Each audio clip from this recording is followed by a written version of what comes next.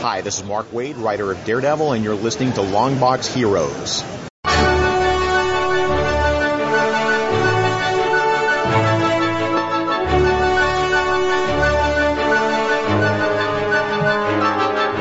Hello, everyone, and welcome to episode 424 of Longbox Heroes.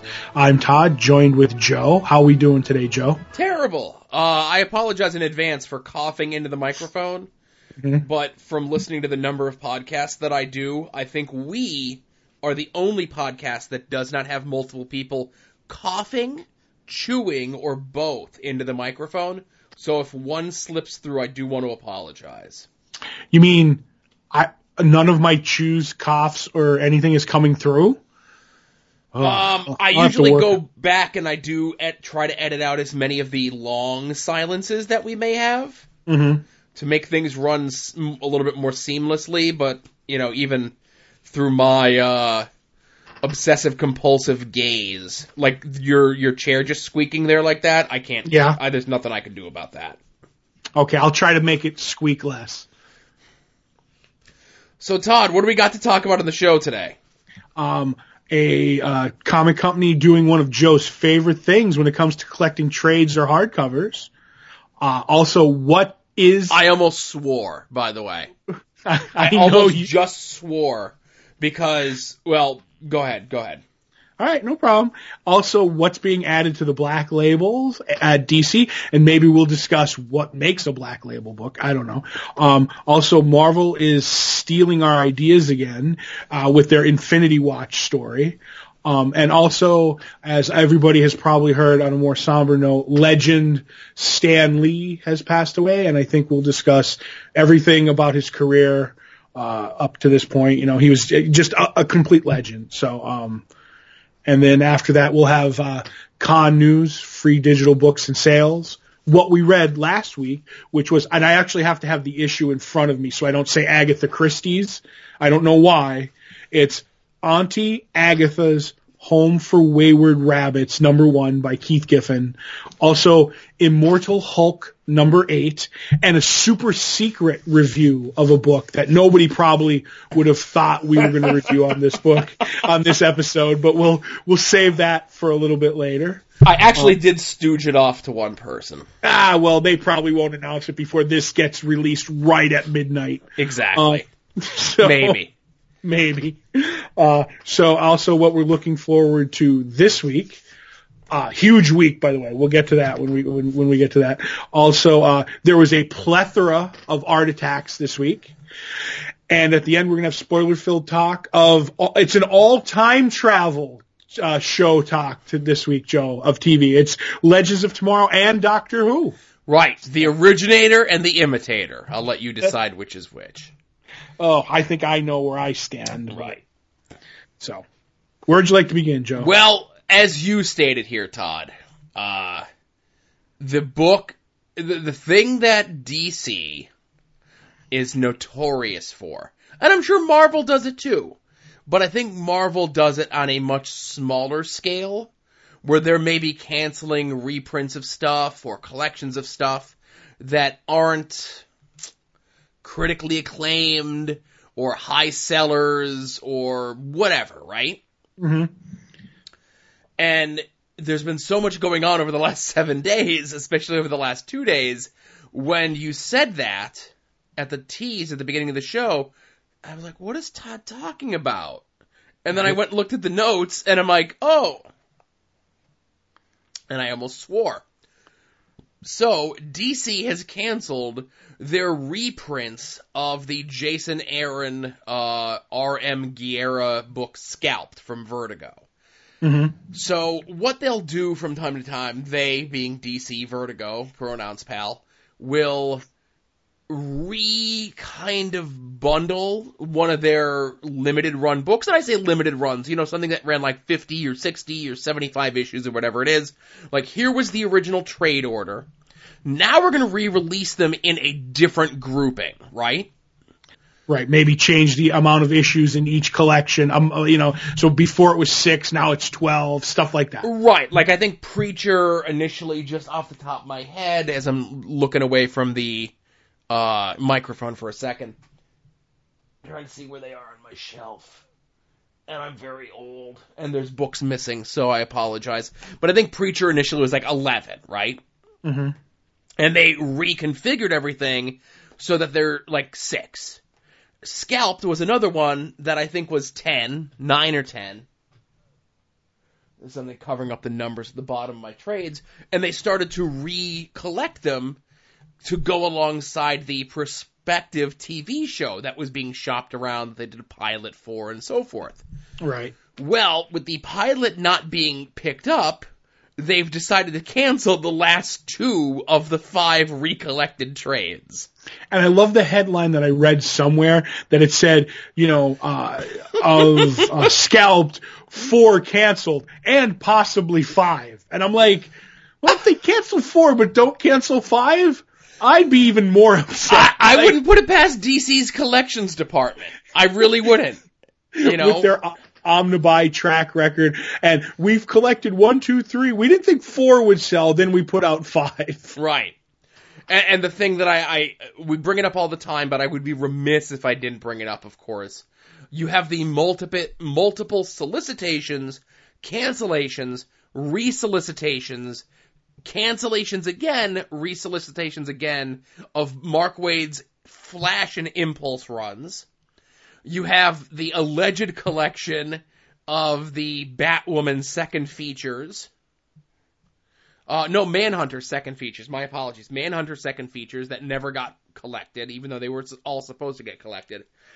And then the Tony Bedard Rebels run that they put out the first 5. It was a run that went like 40 issues. Would have been 6 trades.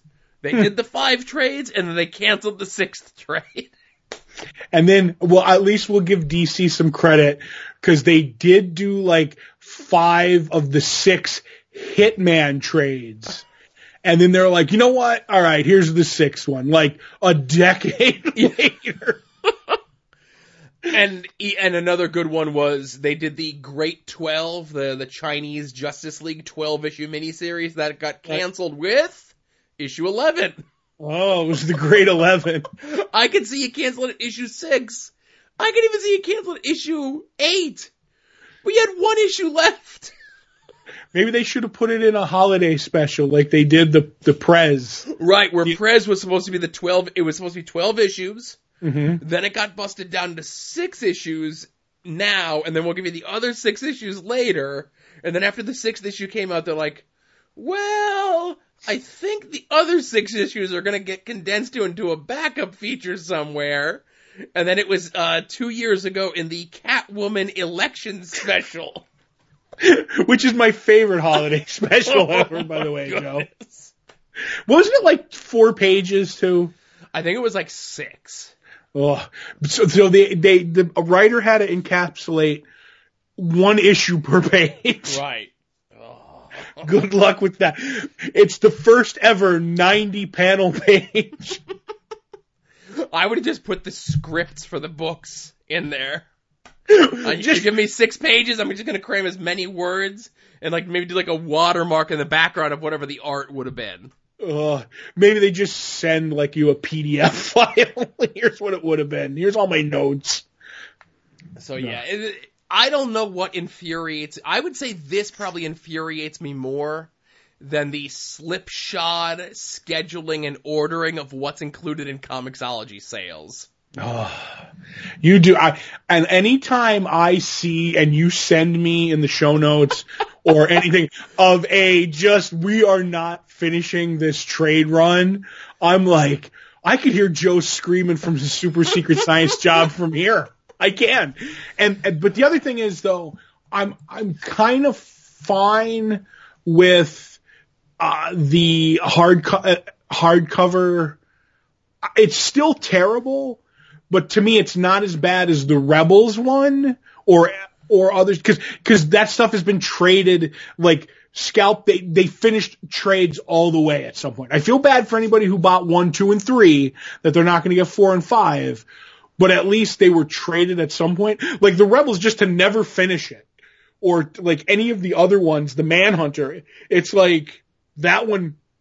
boggles me. But this one, if they even said sales, like we sold 1, 2, and 3, and they were not making any money on them.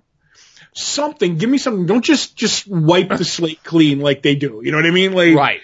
I don't know, but I get where you're going. It doesn't bother me as much as it does you. And I get the corner of my lip turns up a little bit when I see that. I'm like, he might not even care about the trade that's coming out and gets canceled, but it's gonna bother him. It's the principle of it. It is the principle of the matter. So speaking of DC and their reorganizing of their lines, more titles are being reprinted under the Black Label imprint.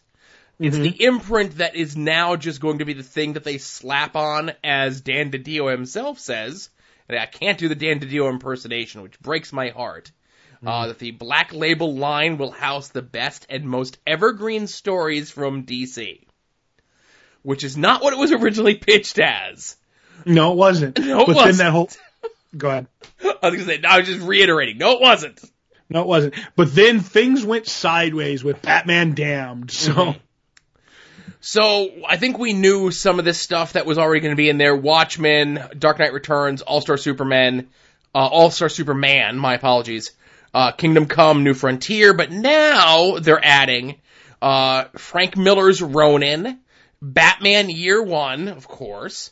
All-Star Batman and Robin by Frank Miller. Dark Knight Strikes Again. Dark Knight Master Race. Luther 10th Anniversary. Joker 10th Anniversary. Arkham Asylum. Joker Brian Azzarello graphic novel. Killing Joke. Batman Year 100 by Paul Pope. Superman Red Sun. Long Halloween. Dark Victory. The Jeff Loeb Tim Sale stuff. Black Orchid. Haunted Night, and Catwoman When in Rome. So, again, this was supposed to be like a creator-owned sort of thing. Not really, but it was like, hey, are you a big-name creator and you have a wacky take on a character that doesn't quite fit into what we're doing with the characters? This is where it goes. Or more mature stories. Right, more mature stories. Like those mature stories like New Frontier and Long Halloween and Dark Victory, which are like as all ages-y as they get, you know? I don't know. I think Long Halloween isn't all ages, but it's most ages. Let's put it that way. Most ages, sure. And it looks just like what do we have on our shelves by Grant Morrison, Brian Azzarello, Alan Moore, and Frank Miller? Let's just put them all as Black Label. How long till they start sliding Vertigo books into this? Well, again, technically, there was a time when Black Orchid and Arkham Asylum were initially printed as DC proper, but in post reprints after that, they were reskinned as Vertigo books. See, I don't remember that. I'm almost certain that Black Orchid was, because that was when Sandman was hot. Well, Neil Gaiman's, Dave McKean's Black Orchid. That was before Vertigo, but that was in that, right. Suggested for mature audience. So yes, but to me, I don't think Arkham Asylum was ever reprinted as Vertigo. I think it was always reprinted as just a Batman hardcover. Because I don't think any Batman story or Batman related story was ever under the Vertigo banner. There's a very good chance that I could be mistaken. I will give you the Black Orchid, because then the Black Orchid became an ongoing series that was at Vertigo. So, that's fine. But I think they had real rules back then about stamping Vertigo on anything that was a mainstream DC character. Like, they didn't want that, because that would adultify them the way Batman Damned did Batman. You would be correct. Okay. Black Orchid was, Arkham Asylum was not. Okay. But even still, it just seems eventually what isn't going to be how long until the entire DC line is just DC Black Label? See, I think it has, I'm with you, but because I'm for certain books like, I'm trying to think of weird stuff that you said in there. I'm fine with Watchmen. I'm fine with, some of the other books. To me, I'm even fine with Dark Knight Returns because that's a possible future that, we'll never go. I could see Kingdom Come being in there. But what I can't see, what I don't like is Batman Year One. Yep. If your story was in an ongoing DC line, it can't be. All Black Label books have to be their own thing. They have to be miniseries or maxi series or just with such creators or elevated like the legacy of their story. But I don't ever want to see the return of Barry Allen saga at Black Label. Because that was in the Mark Waid run. It was the ongoing DC Flash run. That's completely different. You could throw All-Star Batman in there. I think that's garbage, but you could throw it in there because it was something else. So I think there needs to be rules, and we're the people to write these rules. Right. Yes, Year One is the one that throws me off. I understand why they're doing it. It's the same reason that under normal circumstances, Year One and Dark Knight Returns are in every single sale, regardless of whether it fits or not. This is just more of a way for them to fit, arguably, what are their probably number 1 and number 2 selling Batman stories of all time. Right. Into yet another imprint so that they can move it to a legend or possible another audience. Right. Good luck to you, DC. Right, I agree. The further you get away from what this thing originally was, I think the less and less impact it's going to have. I do too. I think it just becomes why don't you just call it DC's greatest hits? Right. I think they said on there that Watchmen is going to have a thing that says like modern classics, right? Like do that. Like just instead of Black Label or whatever it is, like have a separate thing that like just not put these books in Black Label, just put a new trade dress on them that says DC's Modern Classics. Or what it should have been was just all new, mature stories. I thought all Black Label was going to be all new stuff, but I guess they needed to anchor it to legendary stories. Right. I don't know. I just think it's schizophrenic now, what Black Label is. There's no rhyme or reason to it. So I don't know.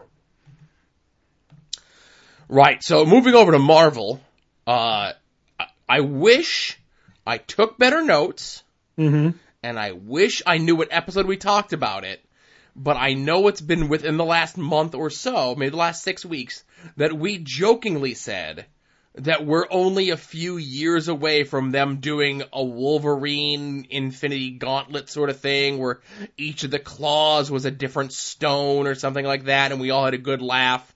What a ridiculous and horrible idea that was, and we laughed and laughed and laughed. Well, Marvel and DC are now laughing all the way to the bank. The money bank with the upcoming miniseries Wolverine Infinity Watch, which has a image on the cover that I'm sure dozens of people will get tattooed on themselves, which is the Infinity Gauntlet with Wolverine's non-heat claws popping out of it. So I would only get the tattoo if it had the heat claws. Mm-hmm. And I'm going to go off on this for a second. I saw somewhere a photo of like how cool Wolverine's heat claws were in an upcoming issue or an issue that might have been out.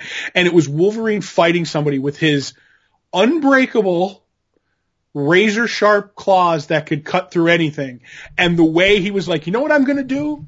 I'm going to heat up my claws, cut through a gas hose and shoot gas across my heat claws and hit that person with fire. It was like, that was a lot of unnecessary work. Why don't you just put your stabbing claws in them? That is, to me, I don't want to paint any creative person with this brush, but let's say it's the lazy person's version of when DC decided to make Superman electric, Boogie Boogie, in the late 90s, and a bunch of writers had to come up with new and interesting ways for Superman to do the Superman stuff that he always did, but without him having super strength and heat vision and so on and so forth. And some some writers did and some writers didn't. Some of them just said like, oh, he's like Magneto now or something, right? Because Magneto shoots something that looks like electricity on the cover of X-Men comics. But then like other people would be like, well, I've created like an electromagnetic field that allows me to manipulate or replicate my super strength. And I did this other thing that allows me to replicate this and blah, blah, blah. So it was like, oh, that's a creative way to get around that. Where this is just like, his claws could light fires. It's okay. Howard, you've done it again. But yes, so, and I think the Wolverine in the Infinity Gem world is just wrong. I just think that he's not back, 6 months. He's not back 6 weeks. 6 weeks, and you've already taken him away from his roots. Like, I don't know. I just think it's crazy. Like Wolverine, he's just a guy who likes to drink and stab things. Don't overthink it, people. He used to be allowed to smoke, but he can't even do that anymore. Oh, that's Constantine's gig. Mm-hmm. Imagine if he used his heat claws to light his cigars. Oh my goodness, 3 at a time. 3 on a claw. That's bad luck. Right. Kids wouldn't be able to replicate that. They could replicate the smoking, but as long as that's my loophole. That's what I would use. I would use the loophole of Wolverine's heat claws for him to do all sorts of illicit and improper behavior. Because that's their whole thing. It's like, kids will see Wolverine smoking and then they'll want to smoke. That's essentially what it is, right? Yep. But if Wolverine is using his heat claws to smoke, then I think that's like the caveat. It's like, well, kids don't have heat claws, so they can't put the 2 and 2 together because kids are dumb. That's right. It's like the Human Torch costume. It's just a lighter and some oily rags. Remember that from Saturday Night Live? I do. What was the Dan Aykroyd character that has like the bag of glass? And yeah, favorite the doll kid that has story. the knife that just pops out of its head. Yep. Good times. No. So I don't know. You do what you want with your Wolverine and your heat claws and your Infinity Stones. Again, Gems. Well, you get what I'm saying. Right. There's stones everywhere. They're gems in your and I's heart. Right. And that's about it. So transition that one, Joe. I can't. Last bit of bad news this week is the passing of possibly the most famous name in comic books that isn't a superhero, Stan Lee, at the age of 95.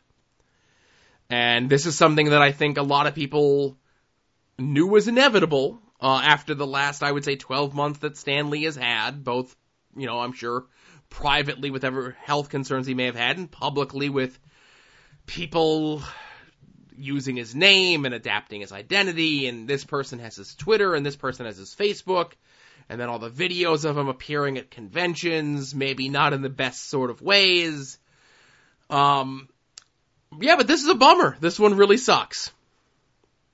It really does, and I don't want to sound cold, but like I said, I think all that stuff that you just mentioned softened the blow for me because I mean, in 95, he was 95. You knew it was closer than it was inevitable. So when the news passed, I was like, I was ready for it in a weird way. I knew it was coming and I was able to cope with it, but it still makes me sad. Like, think about it. Like, if I sat here and I read the list of characters that he created, like, Disney should just give him a shrine somewhere because the money that he makes, literally characters he's created for the last 10 years have been the top grossing movies, every year. I saw a great cartoon after he's passing. It was an editorial cartoon of like God talking to Stan Lee, and it was like, "Hey kid, you weren't so bad at creating your own universes," And it was like he did. Him and Jack. I mean, I'm not even going to get into the whole Stan and Jack thing because it's not the time. But Stan, just so many ideas, so many characters, did Spider-Man for how many years, did FF for how many years, created Thor, X-Men, all of it. And it all comes down, and I'll say this, and I have to bring him into the conversation. just on creating Doctor Doom alone for me, like he gets a free ride, first ballot Hall of Famer on Doctor Doom. Then you add everything else. He's at the top of the mountain. Like, who else is up there? I don't know. I just a great man who made comics and was ahead of the curve, because all this stuff works so well in video and TV and movies. Like, he thought about it, 40, 50 years ago. Right. And there have been times where we kind of, even on this podcast, have kind of poked fun at the funky Flashman-esque aspects of Stan. And if you've ever read the book Marvel Comics, The Untold Story, it paints a true image of Stan. And, a lot of people were pointing out that, like, he wrote Fantastic Four #1 when he was 40. Well, that was after he had quit comics for several years because he wasn't making any money writing Western and romance comics, right? Mm-hmm. The one thing to me, there's many things, but right off the rip for me, the one thing that Stan Lee was above all else is a hustler.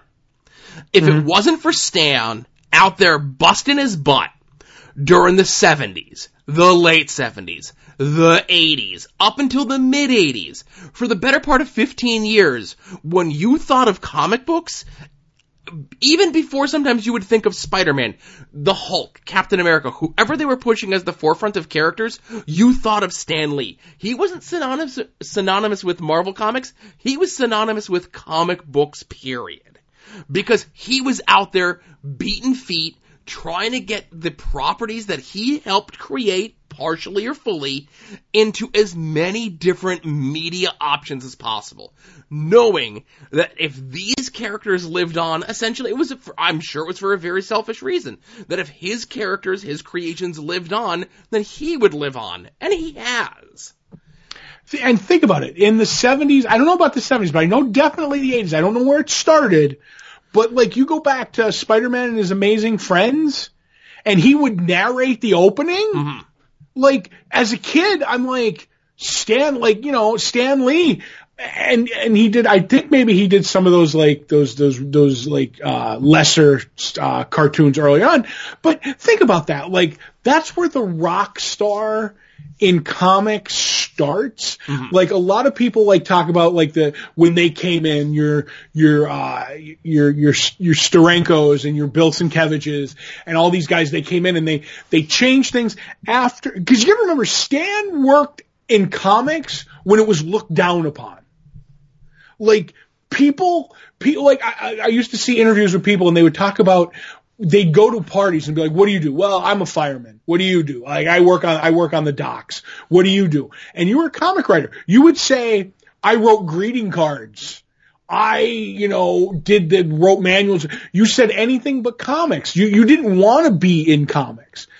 And then came the point where the people who had read those comics wanted to be in comics, and they became the rock stars. He was rock star from day one. Like you said, the funky Flashman. He hustled, he pushed, he had a Stan soapbox. He broadened the brand from day one. Right, and that's kind of what I'm saying is, the outside of the Batman TV show doing what it did for DC Comics, it made comic books art, pop art, because that's what it was at the time, but Stan Lee made being in comics cool. Exactly. And ask anybody on the street who Jack Kirby is. And that's terrible. Ask them who Bob Kane is, Siegel and Schuster. And they might know from those little, created buys now a little bit. Mm-hmm. But just on those cameos in the Marvel movies alone, Joe. Just on, modern day people, my brother goes to the movie and goes, where's Stan going to be in this movie? That's ridiculous. Even further still, earlier this year, Steve Ditko passed away. My wife and my dad did not send me a text when Steve Ditko passed away. Right. I got dozens of texts from people that Stan Lee passed away. Mm-hmm. Whatever your thoughts and whatever your feelings on him are, if you were a fan of comic books, there were people that looked at him like he was a part of the family. He was just as much as you care about Spider-Man or the Hulk or whomever it is. Stan is another one of those characters, but he was a living, breathing, walking around character. Mm-hmm. And, Todd had mentioned Dr. Doom, of course. The one for me, co-created with Steve Ditko, is Spider-Man. Spider-Man's my favorite character, just like Dr. Doom is Todd's favorite character at Marvel. And, Stan is one of those guys who was consistently out there. And a lot of his later stuff, post Ravager 2099, may not have had that same quality. But when you spent the better part of 20 years creating icons, if you want to spend the next 20 years of your life creating garbage, you're allowed. Hey, wait a minute. Are you saying Stripperello is garbage? Well, I'm not saying that was more Pamela Anderson's fault that was a failure. But, you talk about how Disney should, whatever it is. At Disney parks, whenever they open up that Marvel wing, which they are inevitably going to do, just like there's that statue of Walt at the Disney parks, there should be a statue of Stan outside of the Marvel slice of the Disney parks. That's right. Just putting like a statue of him holding bags of money that say Disney on them. You know what I mean? Mm-hmm. And I'll say this. I was reading the article on Bleeding Cool of Roy Thomas going to see him this past weekend when the news broke. Mm-hmm. So it was very surreal to me, like reading that article and Roy Thomas and having this interaction and talking with Stan and, that recent picture that was taken literally 2 days before he passed away. And I'm done reading the article and I get a text and then I get all the notifications that he had passed. Mm-hmm. So I will say this to you, listener. However it is that you may remember Stan Lee, or may want to remember Stan Lee, and maybe you're familiar with this, and maybe you're not. You may remember the 90s when Image Comics became like the hot thing, and your Todd McFarlane's, who was actually ended up being a lifelong friend of Stan Lee, and was one of the last people, along with Roy Thomas, to speak with him. Rob Liefeld, and the hot, young, up-and-coming artists, right?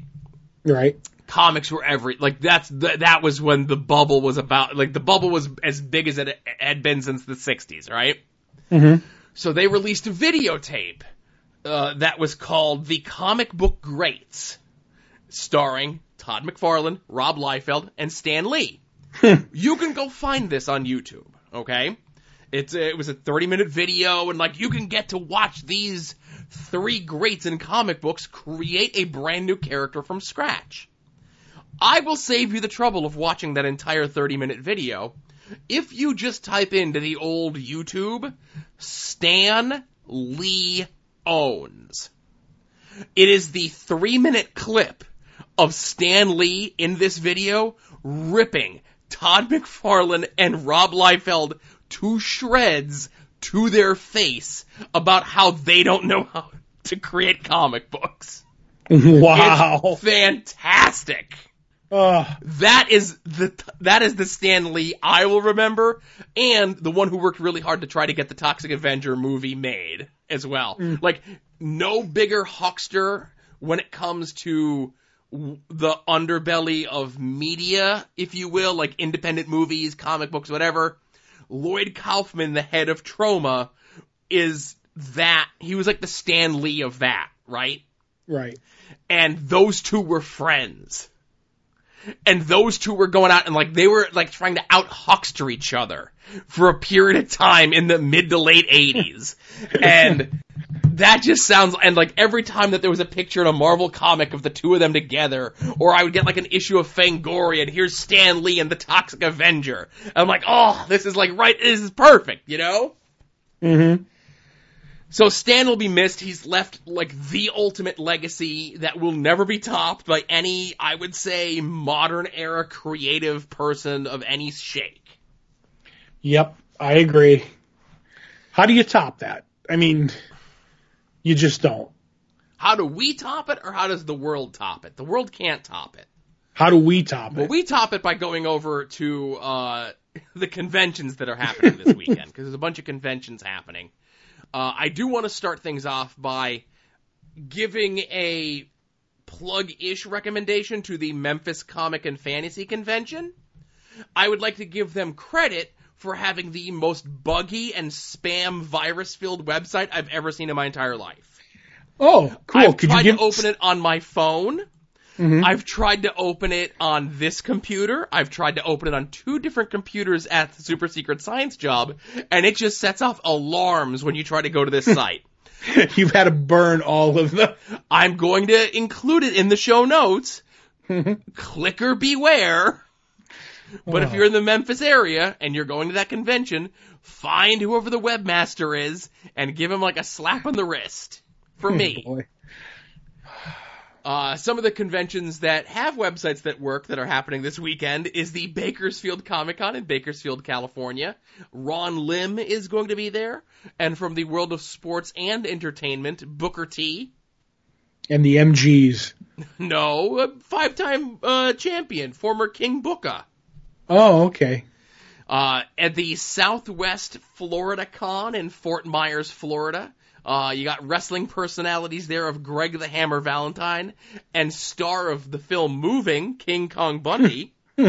He was on a couple episodes of Married with Children. He certainly was. Sometimes he'd be Peg's family, sometimes he wasn't. They kind of played things loosey-goosey over at the Married with Children's writing room.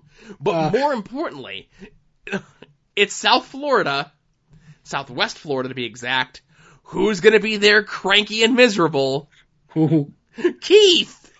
Keith is going to Florida? He certainly is. He doesn't fly, so I wonder how he's getting there. Slow boat? I think he started walking from New York. he just, somebody asked him about Vexed, and it just powered him all the way to Florida. Oh, my goodness. There's the Dallas Comic Show, which is strangely in Richardson, Texas, where the notable guests of honor, for me at least, are Frank Cho and Carrie Nord. One of my favorite underrated artists of all time. And then the Vienna Comic-Con in Vienna. I love their cookies. I don't really know because their website is in a different language. And while you could translate part of the page, you can't translate the logos and icons that say where in Vienna it's happening. But Ernie Hudson is going to be there. Neil Adams is going to be there. Donnie Cates is going to be there. Kudos to you for getting a nice Vienna vacation. And Sylvester McCoy is going to be there, whoever that is. They're all getting paid in sausages.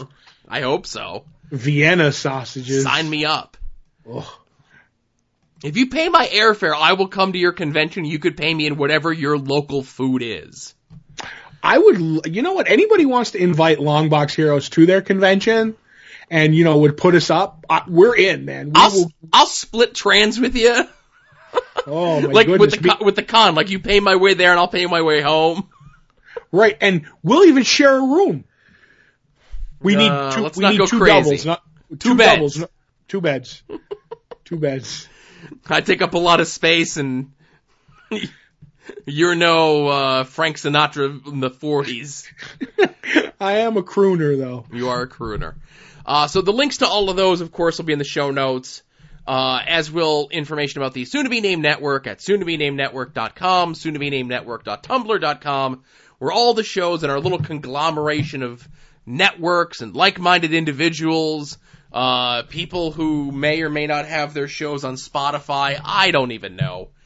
You might have to listen to After Dark for that. Well, you can find out when After Dark comes out at there or at the Longbox Heroes site. This show, of course, Puzzle Warriors 3, Profane Arguments, the Podvocacy, like, pre-show. They were off last week because, Jason's girlfriend, Melissa, broke their modem and threw it away and didn't buy a new one. I think she threw it in the lake. Threw it in the lake. They had to wait for Amazon click-through money to come through so they could buy a new modem.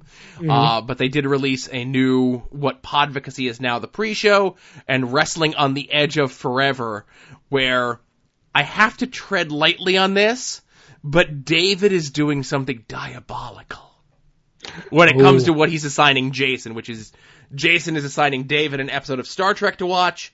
David is assigning Jason a wrestling match to watch. That's always diabolical. It doesn't matter what wrestling match it is to me. You don't even know. You don't even know.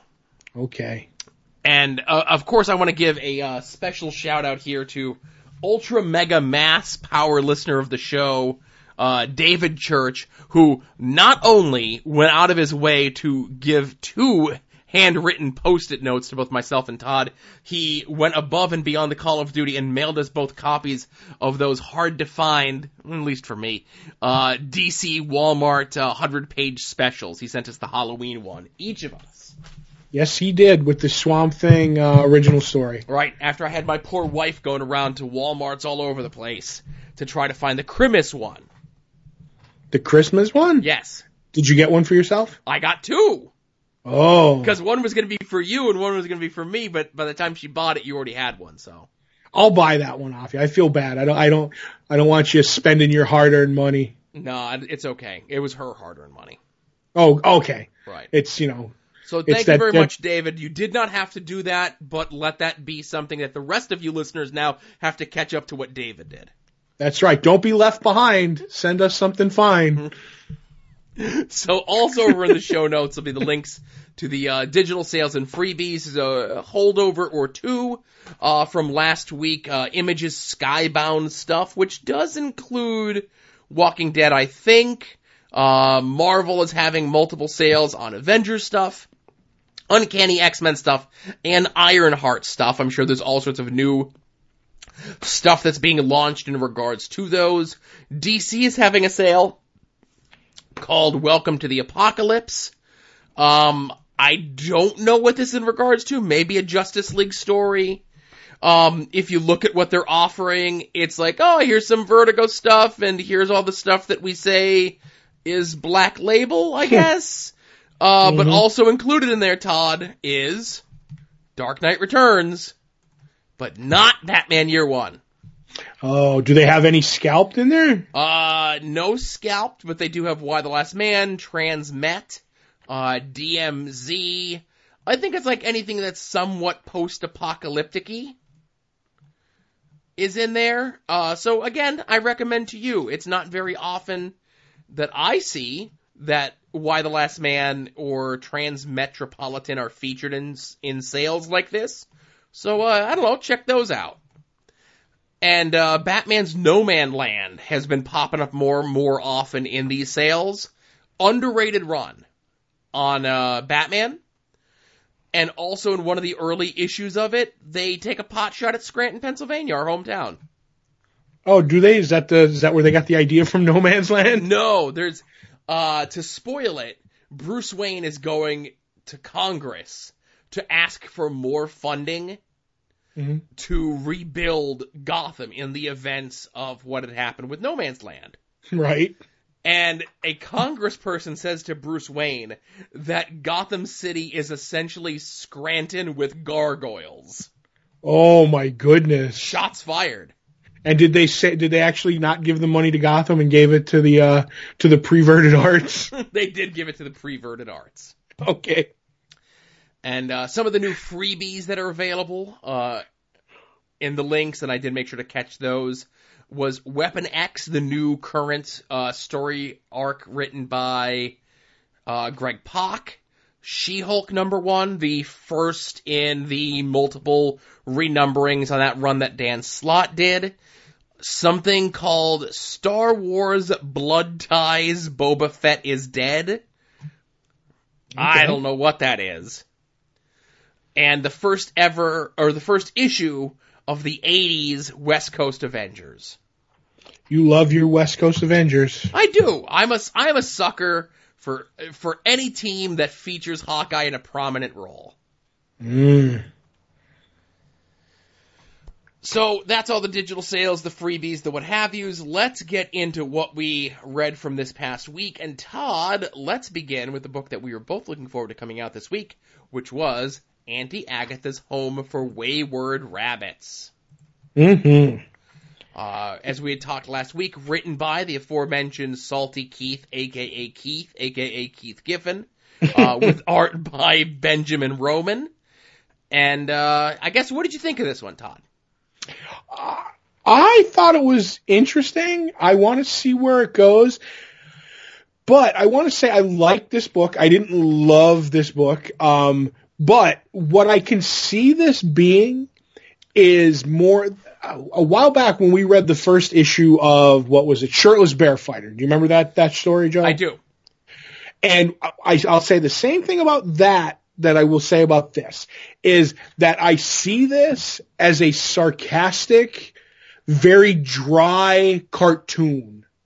And I think it will do better as that than this. I'm trying to get the feel down, because not a lot happens, but I'm very interested with a lot of the characters, a la Sawyer, the rabbit, who's the main rabbit in this, Home for Wayward Rabbits, and Julie, who's I guess the granddaughter or aunt or niece of Agatha.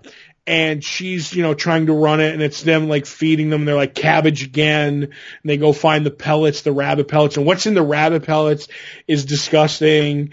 And I don't know. It's like I want to see where this goes, but the first issue didn't blow me away. But I did like the art because I thought it had a weird, dry feeling in the art just as well. It's hard to explain. It really is. I mean, with dogs that are trying to get into their inner rabbit, he's wearing a rabbit mask that looks like something out of The Purge as far as I'm concerned. I don't know. I'm intrigued enough, and I love Keith's stuff that I have to keep going, but I don't know. It's very weird to me. Right. So, my biggest issue with this is that they just kind of drop you into this world, and it's you either accept the premise or not. Right. And go ahead. Which I can do, but go ahead. Right. So it's this girl, Julie. The animals all can talk. It's just the way that it is. Each of the rabbits have their own personality. There's the other rabbit, Pope, that like misquotes popular phrases in terms of whatever and movie quotes and all sorts of stuff like that. You've got your conspiracy theory one, you got your crazy one, and there's a rat even involved in this, and lots of other characters that we're going to see as things come along. But men in black or women in black type people show up to shut them down. Why? We don't know. And then there's the reveal at the end in regards to what state Auntie Agatha may or may not be in. So we're led to kind of just take all this as it is.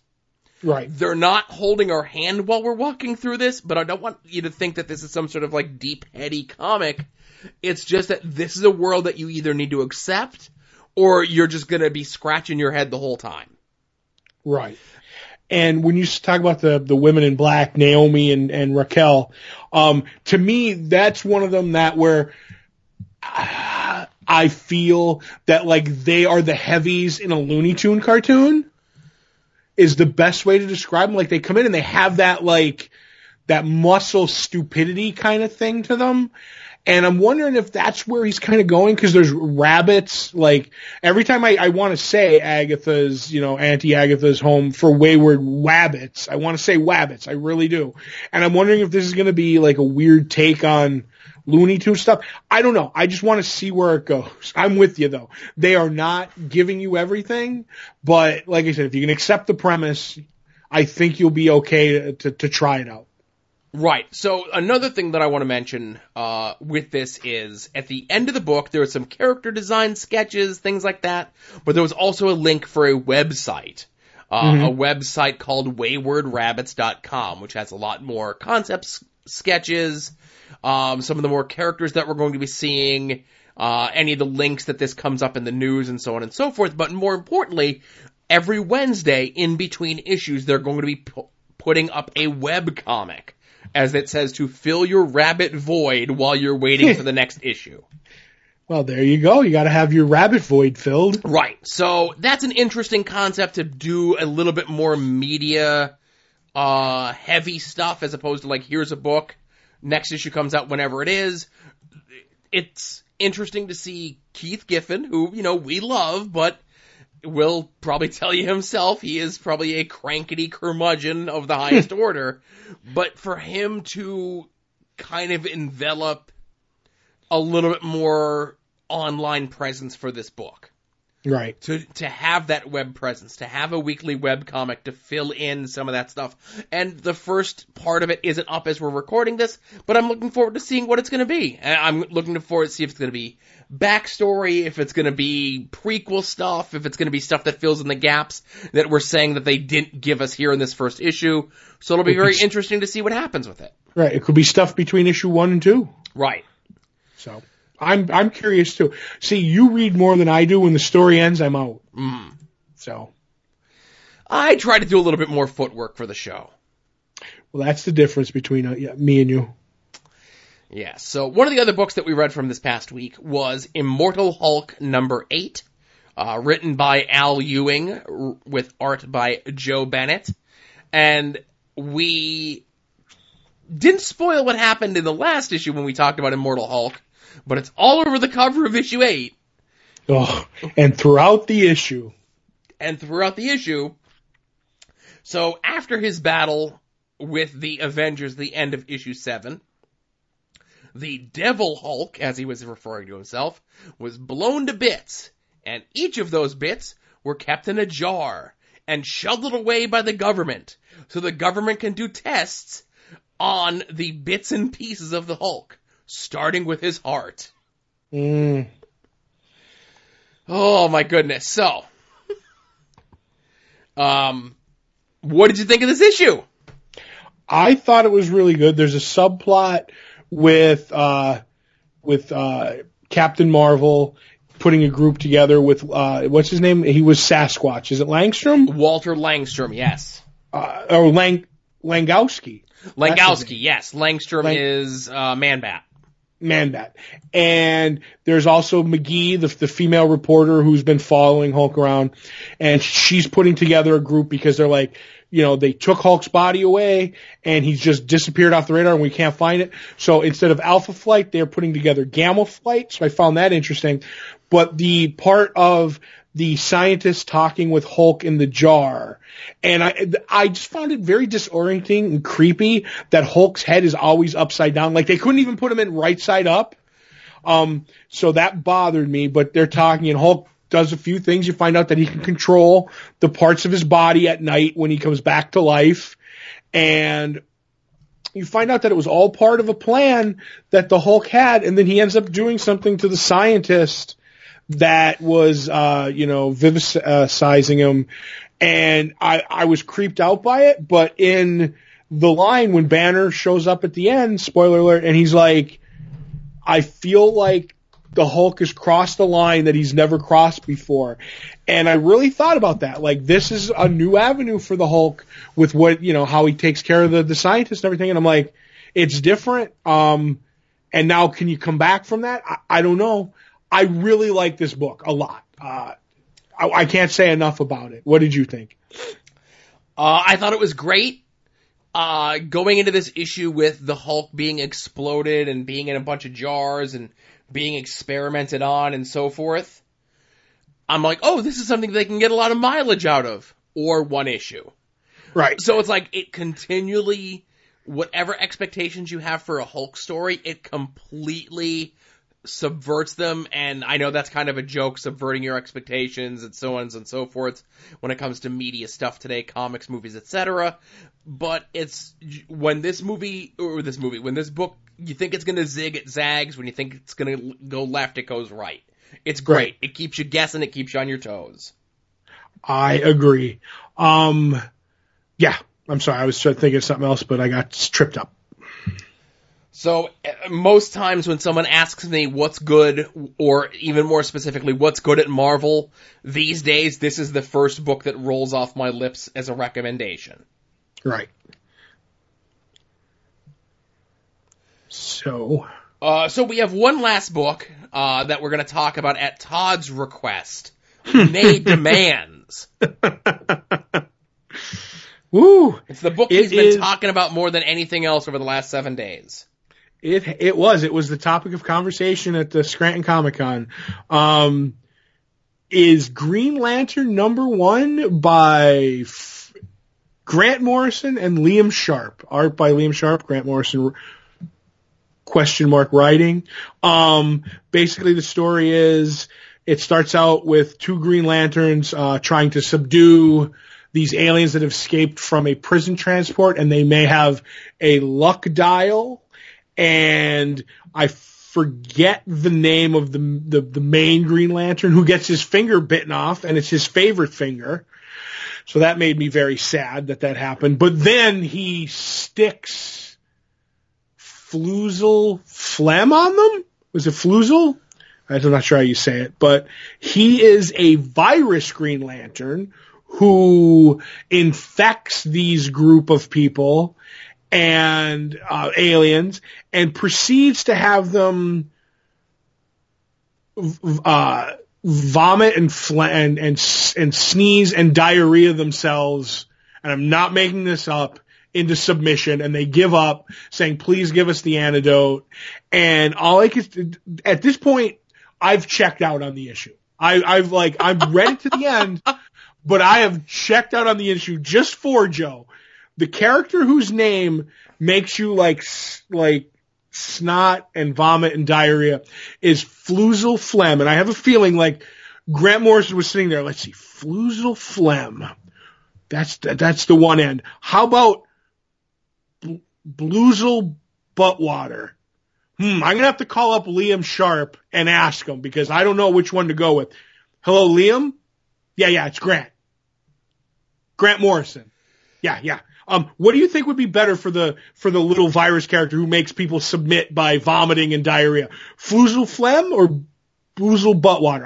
Boozle Buttwater to me sums up the art of the character, but Phlegm, is going to be more mainstream and not do this. What do you think I should go with? I don't think the world's ready for Boozle, so make it Fluzel Phlegm. I'm like, this is ridiculous. This is complete like Grant at his, Grantiest. And then it ends up that the luck dial isn't real, that it was a fake, and one of the controllers has it. And that's going on.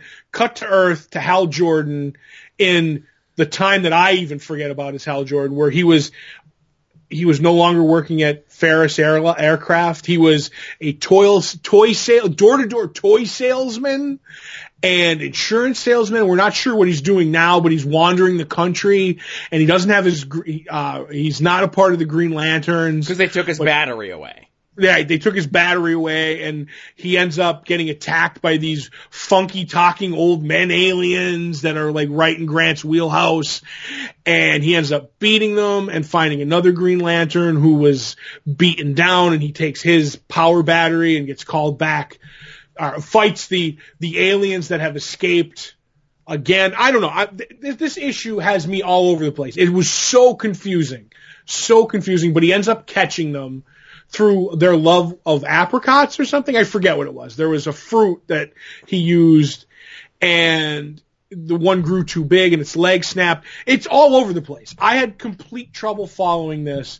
Somehow the antimatter universe is involved, and the Guardians welcome Hal back into the fold, and he has to go figure out this mystery because someone has contaminated the Book of Oa. And I'm doing a terrible job explaining this issue because a terrible job was done explaining this issue to me as I read it. What did you think? It was okay.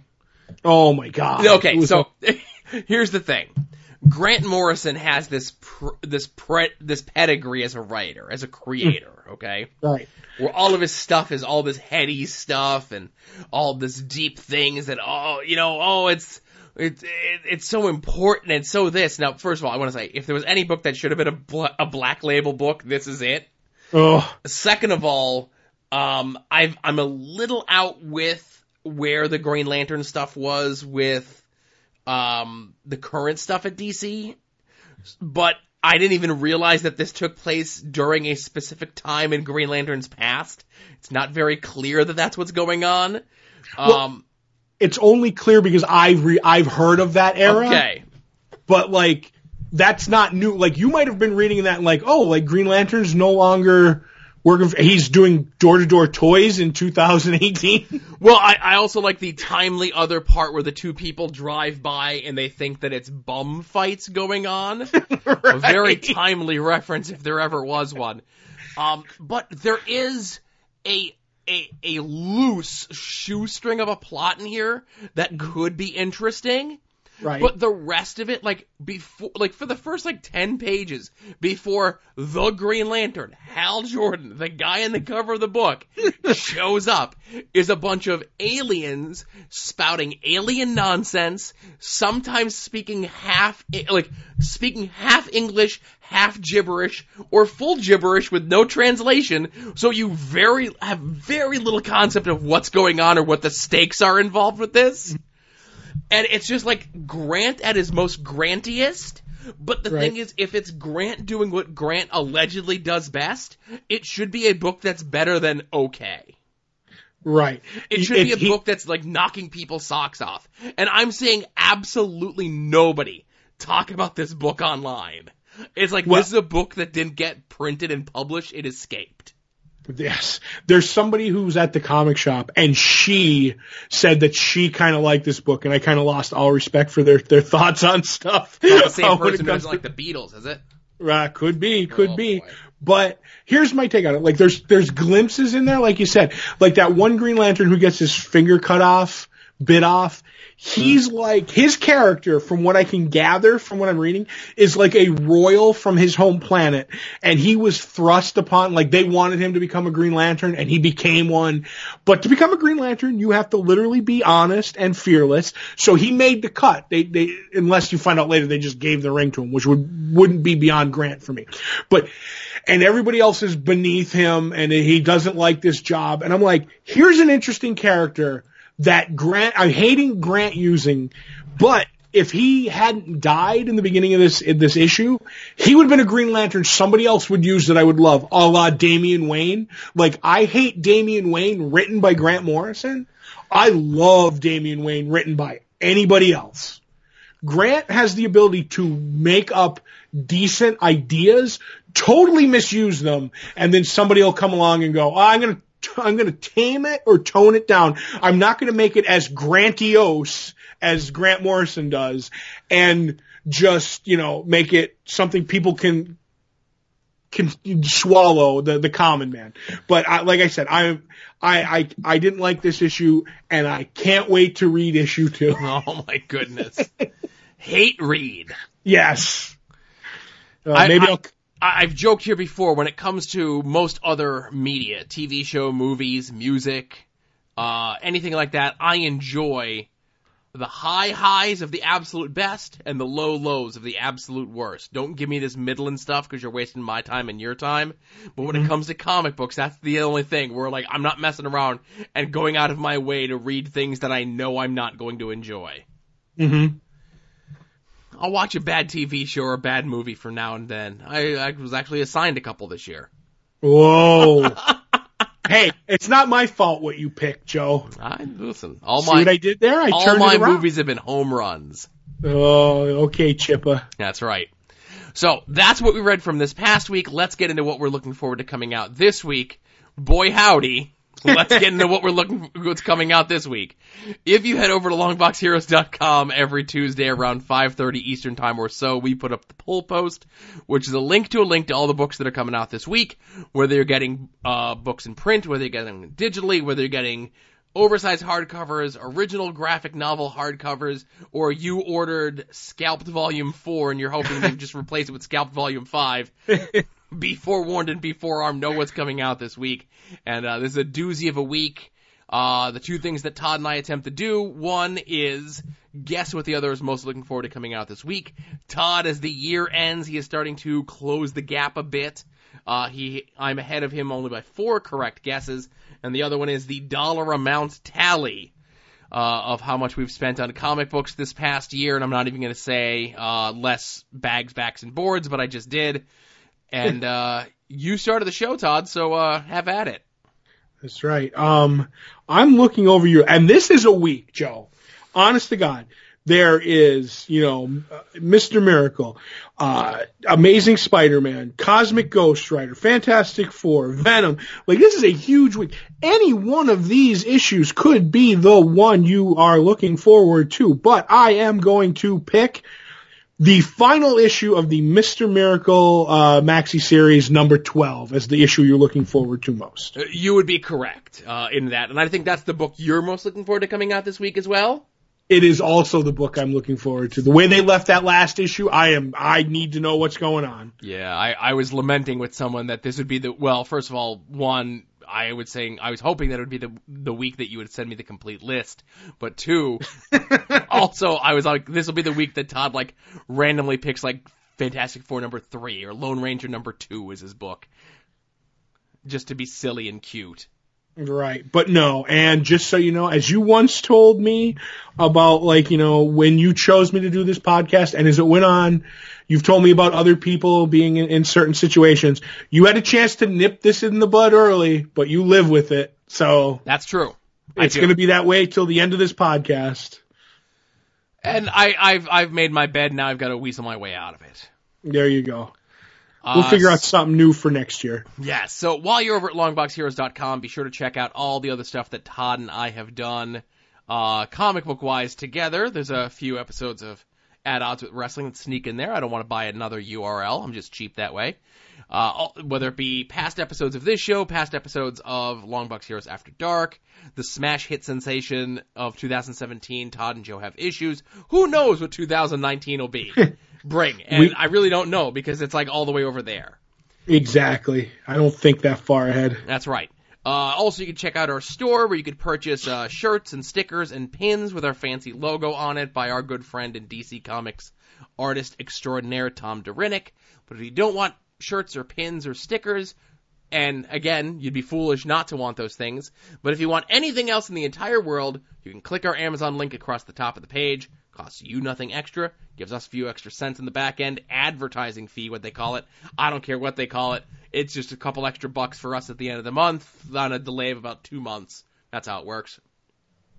Some of the notable purchases from the click-through this past week is someone purchased the digital edition of Hunt for Wolverine, The Adamantium Agenda. It's a comic book. Someone also purchased Volume 1 of Stray Bullets. That was a physical comic book, a big hardcover, if you will. Someone also purchased the toy version of the prop for the upcoming film Aquaman. It's an Aquaman Deluxe Trident. And for some reason in the description, the words Aquaman and Trident are in all caps, but the word Deluxe is not. See, I thought it was a gum crossover with the movie. Oh.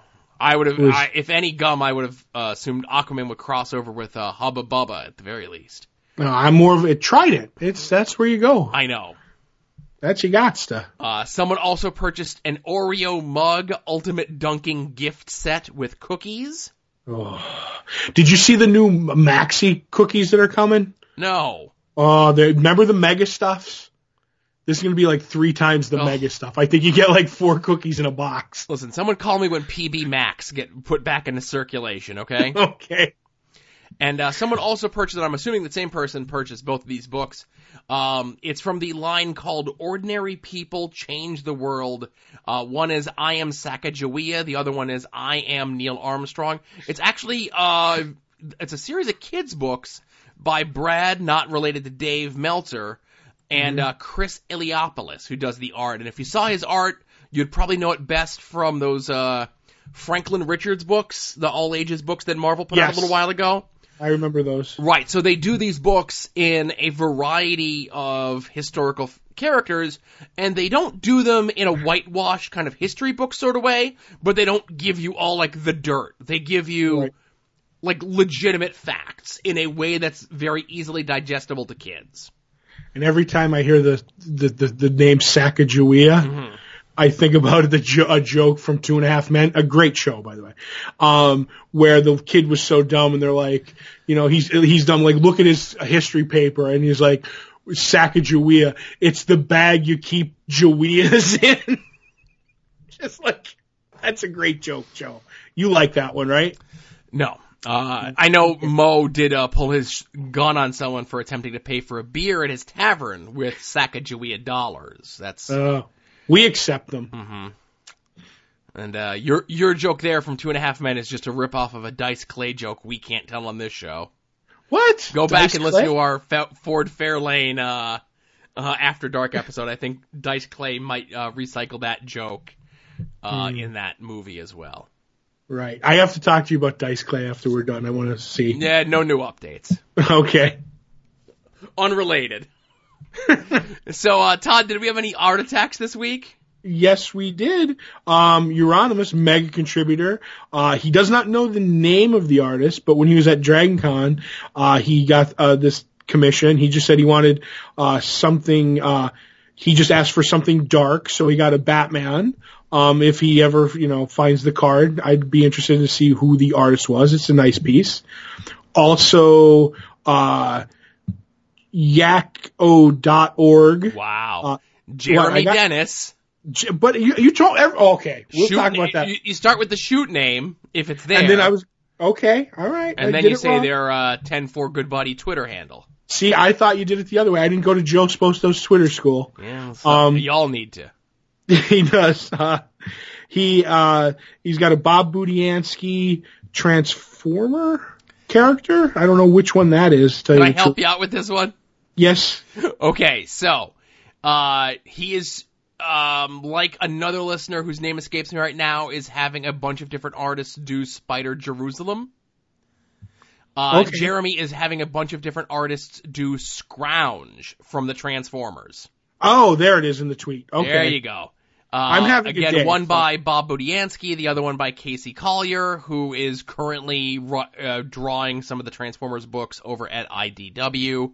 And I like that. That's really cool when you get that character that you really like, and then you get a whole bunch of folks to do those sketches and so on and so forth. And it appears as though Jeremy is doing them as those sketch variant covers, which adds a new wrinkle to getting that same character on the covers as well. Right. And then Jay is his name at T-Bolt712.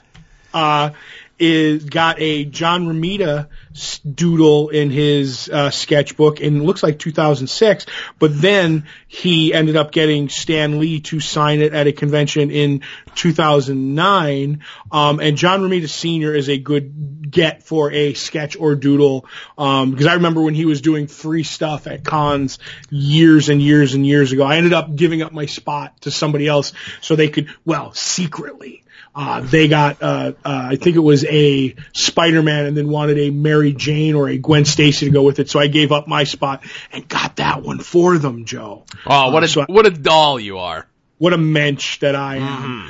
But, also, I contributed this week, which was, I got a Jim Ballant Catwoman, at New York Comic Con in my sketchbook. He was doing, he was just on the regular floor, not in Artist Alley, doing free sketches for 2 hours. And, he was just there doing stuff. And I ended up deciding to get a Catwoman because that's really what I know him from. And the interesting thing about him is if you look at the signature, he will put the date and he will also put the time he finished the sketch on. Whenever he's done, he'll be like, what time you got on your phone? Okay. And mine was 3:47 p.m. when he was done. I like that. I just find that that's cute and different. And that's a really good sketch as well. All good submissions from everyone to this week. Thanks, everyone, for contributing to Todd's Art Attack. And to the mysterious J, T-Bolt712. When I ransack your house and I steal most of your art, I'll let you keep that one.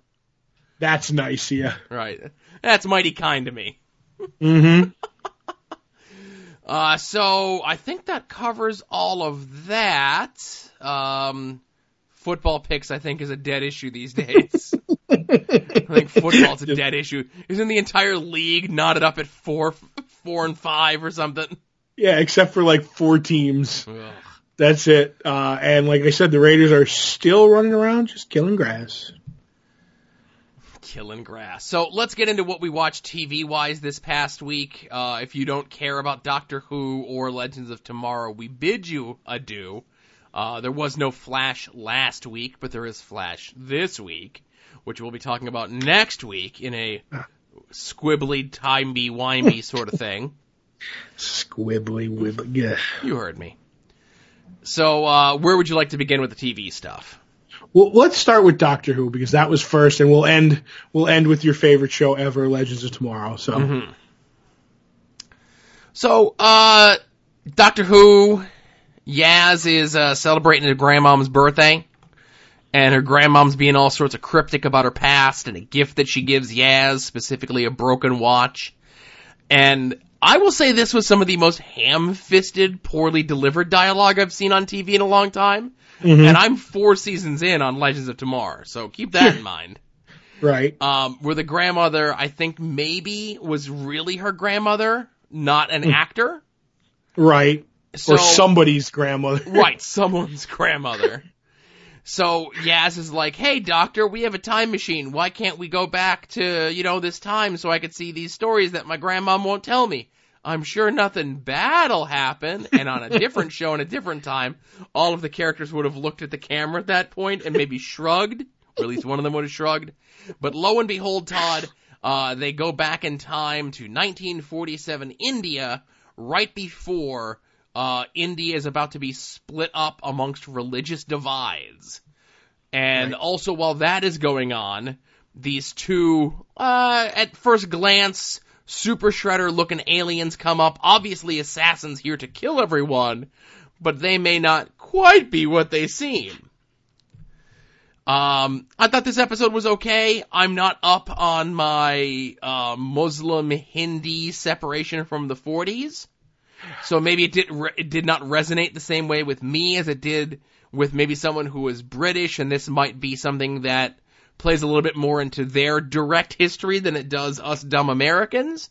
But I thought this was fine. I agree. I thought this one was a bit, preachy with the message and everything in the middle.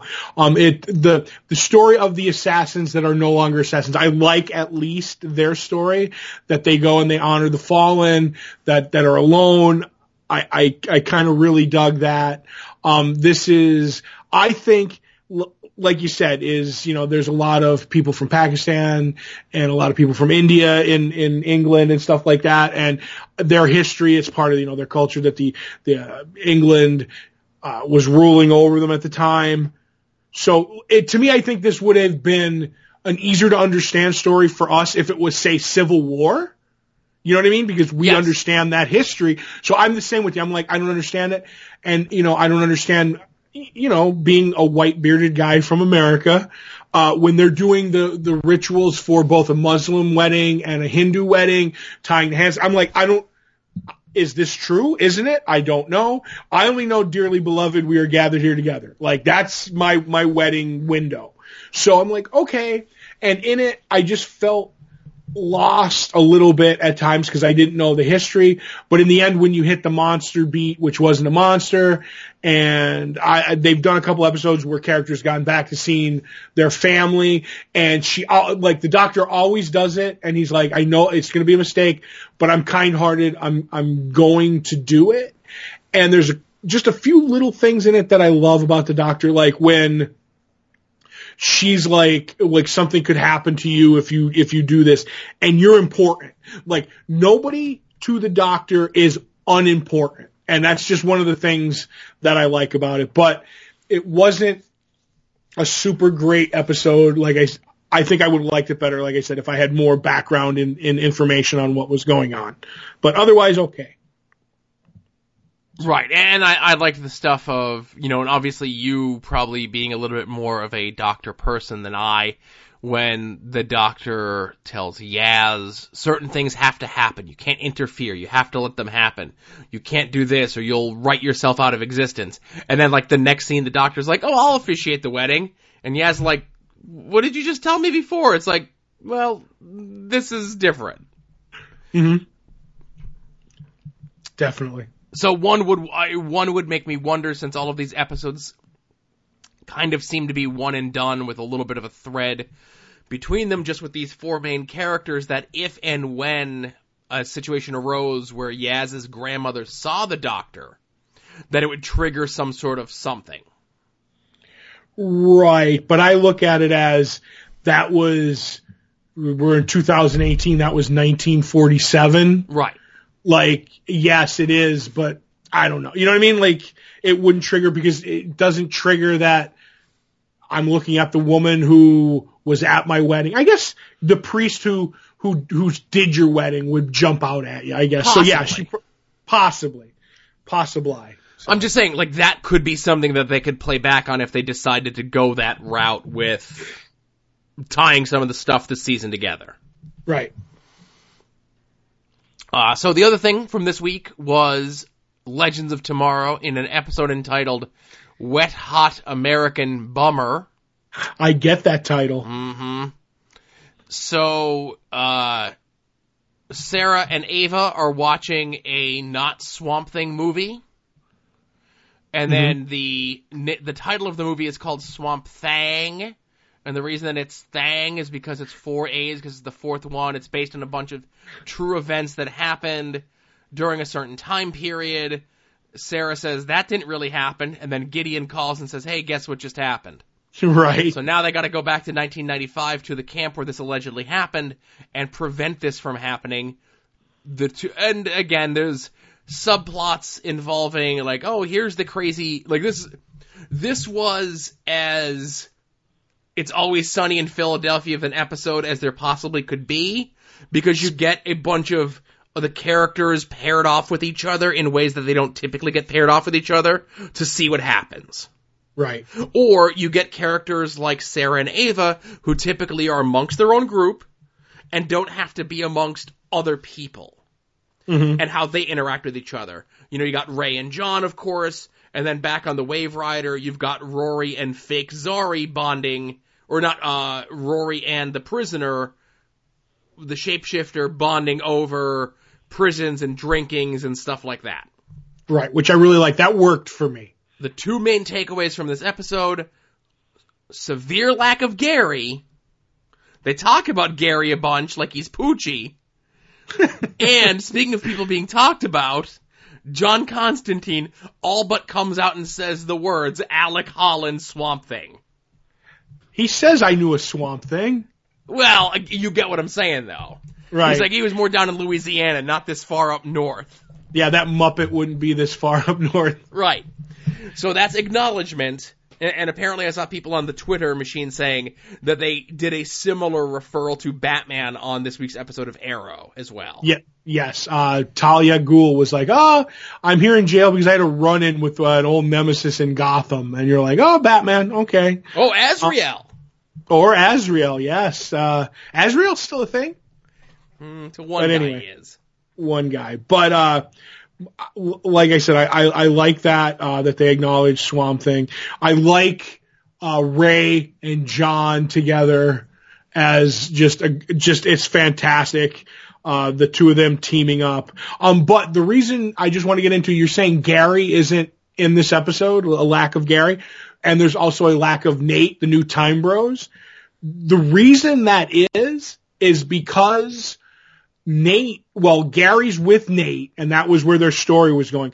But the actor who couldn't plays Nate couldn't film during this episode because he was having a child, and when the child was born, there was a whole bunch of problems, and they had to give it like 2 emergency surgeries in the first 24 hours, and he's just like, look. Like, I can't, I gotta go, like, cause they were having problems with the pregnancy and everything, and Berlanti and all of them were like, just go, we'll figure it out, we'll pad, we'll do everything. And the actor who plays Nate was just, that's why I wasn't in the episode, and I would really like to thank all the creators behind the scenes working around my schedule. And with those scenes cut, so goes Gary. You know what I mean? Gotcha. But I saw that online, and I thought that was really cool of them to do. So, but that's why we didn't get a lot of them. But we did get Ray and John, which is a beautiful couple hanging out together. And John in counselor garb is one of the funniest things I've ever seen. So, because he has the pack of smokes rolled up in his sleeve. Yep.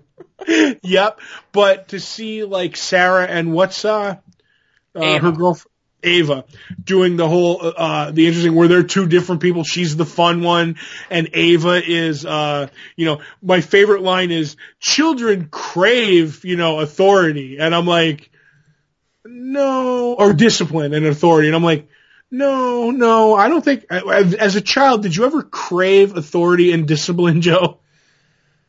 I chose the path of least resistance. Mm-hmm. Whatever that would be. So I laughed at that. It just like the way, because she was never a child. She was a clone. And I completely forgot about that till this episode. So it was interesting. And then they end up going, they end up taking the potion and becoming kids. And she has her first kiss as a counselor.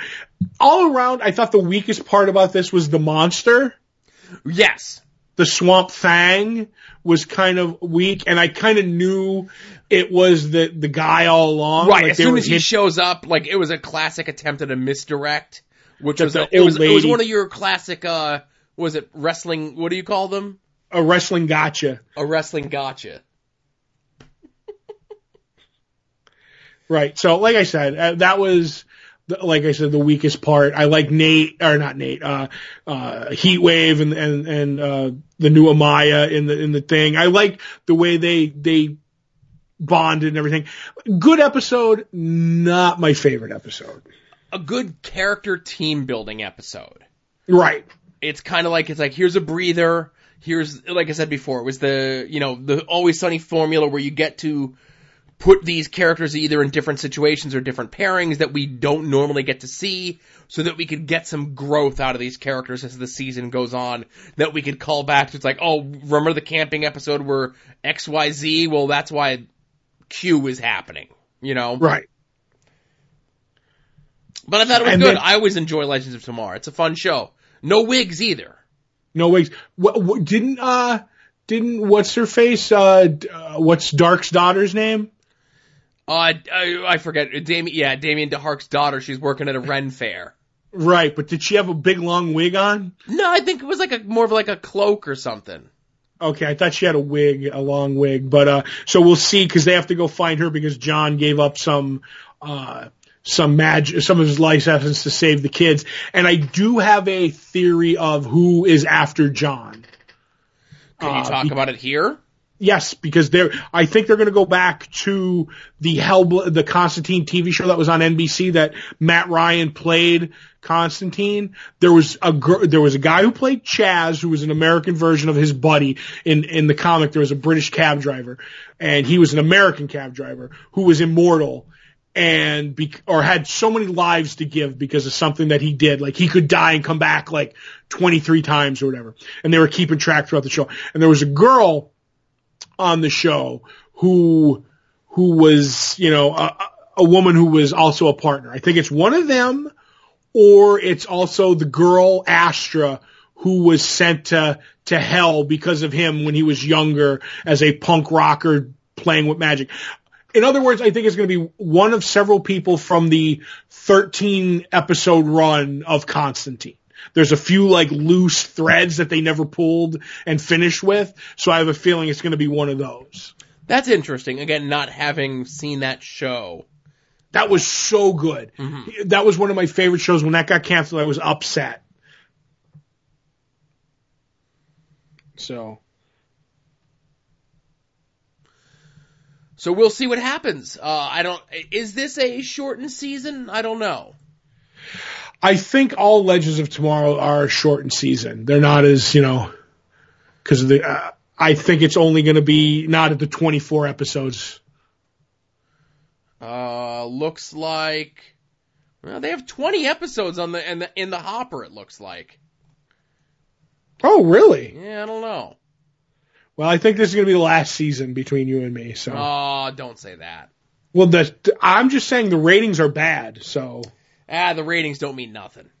It's the wig quality that matters. Right. Exactly. As long as the wigs are awesome, that's all that matters. Right. So, I guess, is there anything else for the show this week, or? No, I think that's everything. All right, so for Todd, this is Joe, closing out episode 424. I've done a good job of not coughing and snotting the whole time. Nope, you got your fluzal phlegm going under Right. control. And we'll see y'all here next week. Remember, be a faucet, not a drain. Boop!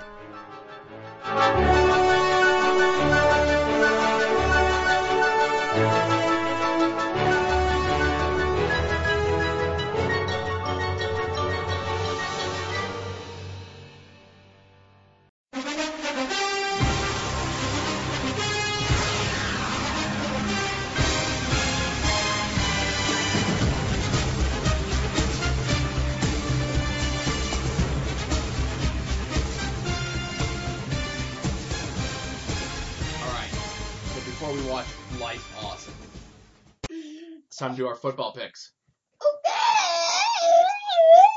It's week 11. You see, that was you. Yeah. If only you could talk that loud all the time on the microphone. We got 8 right last week. That's pretty good.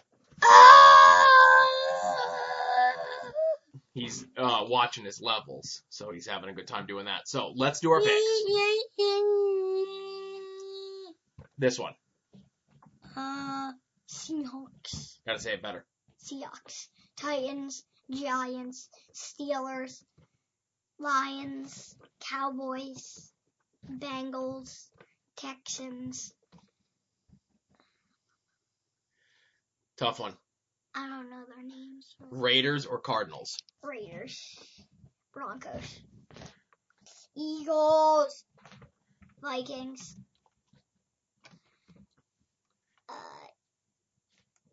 Chiefs. All right, that was the last one. Alright, goodbye. All right, bye, everybody. Going on to watch some Life Awesome.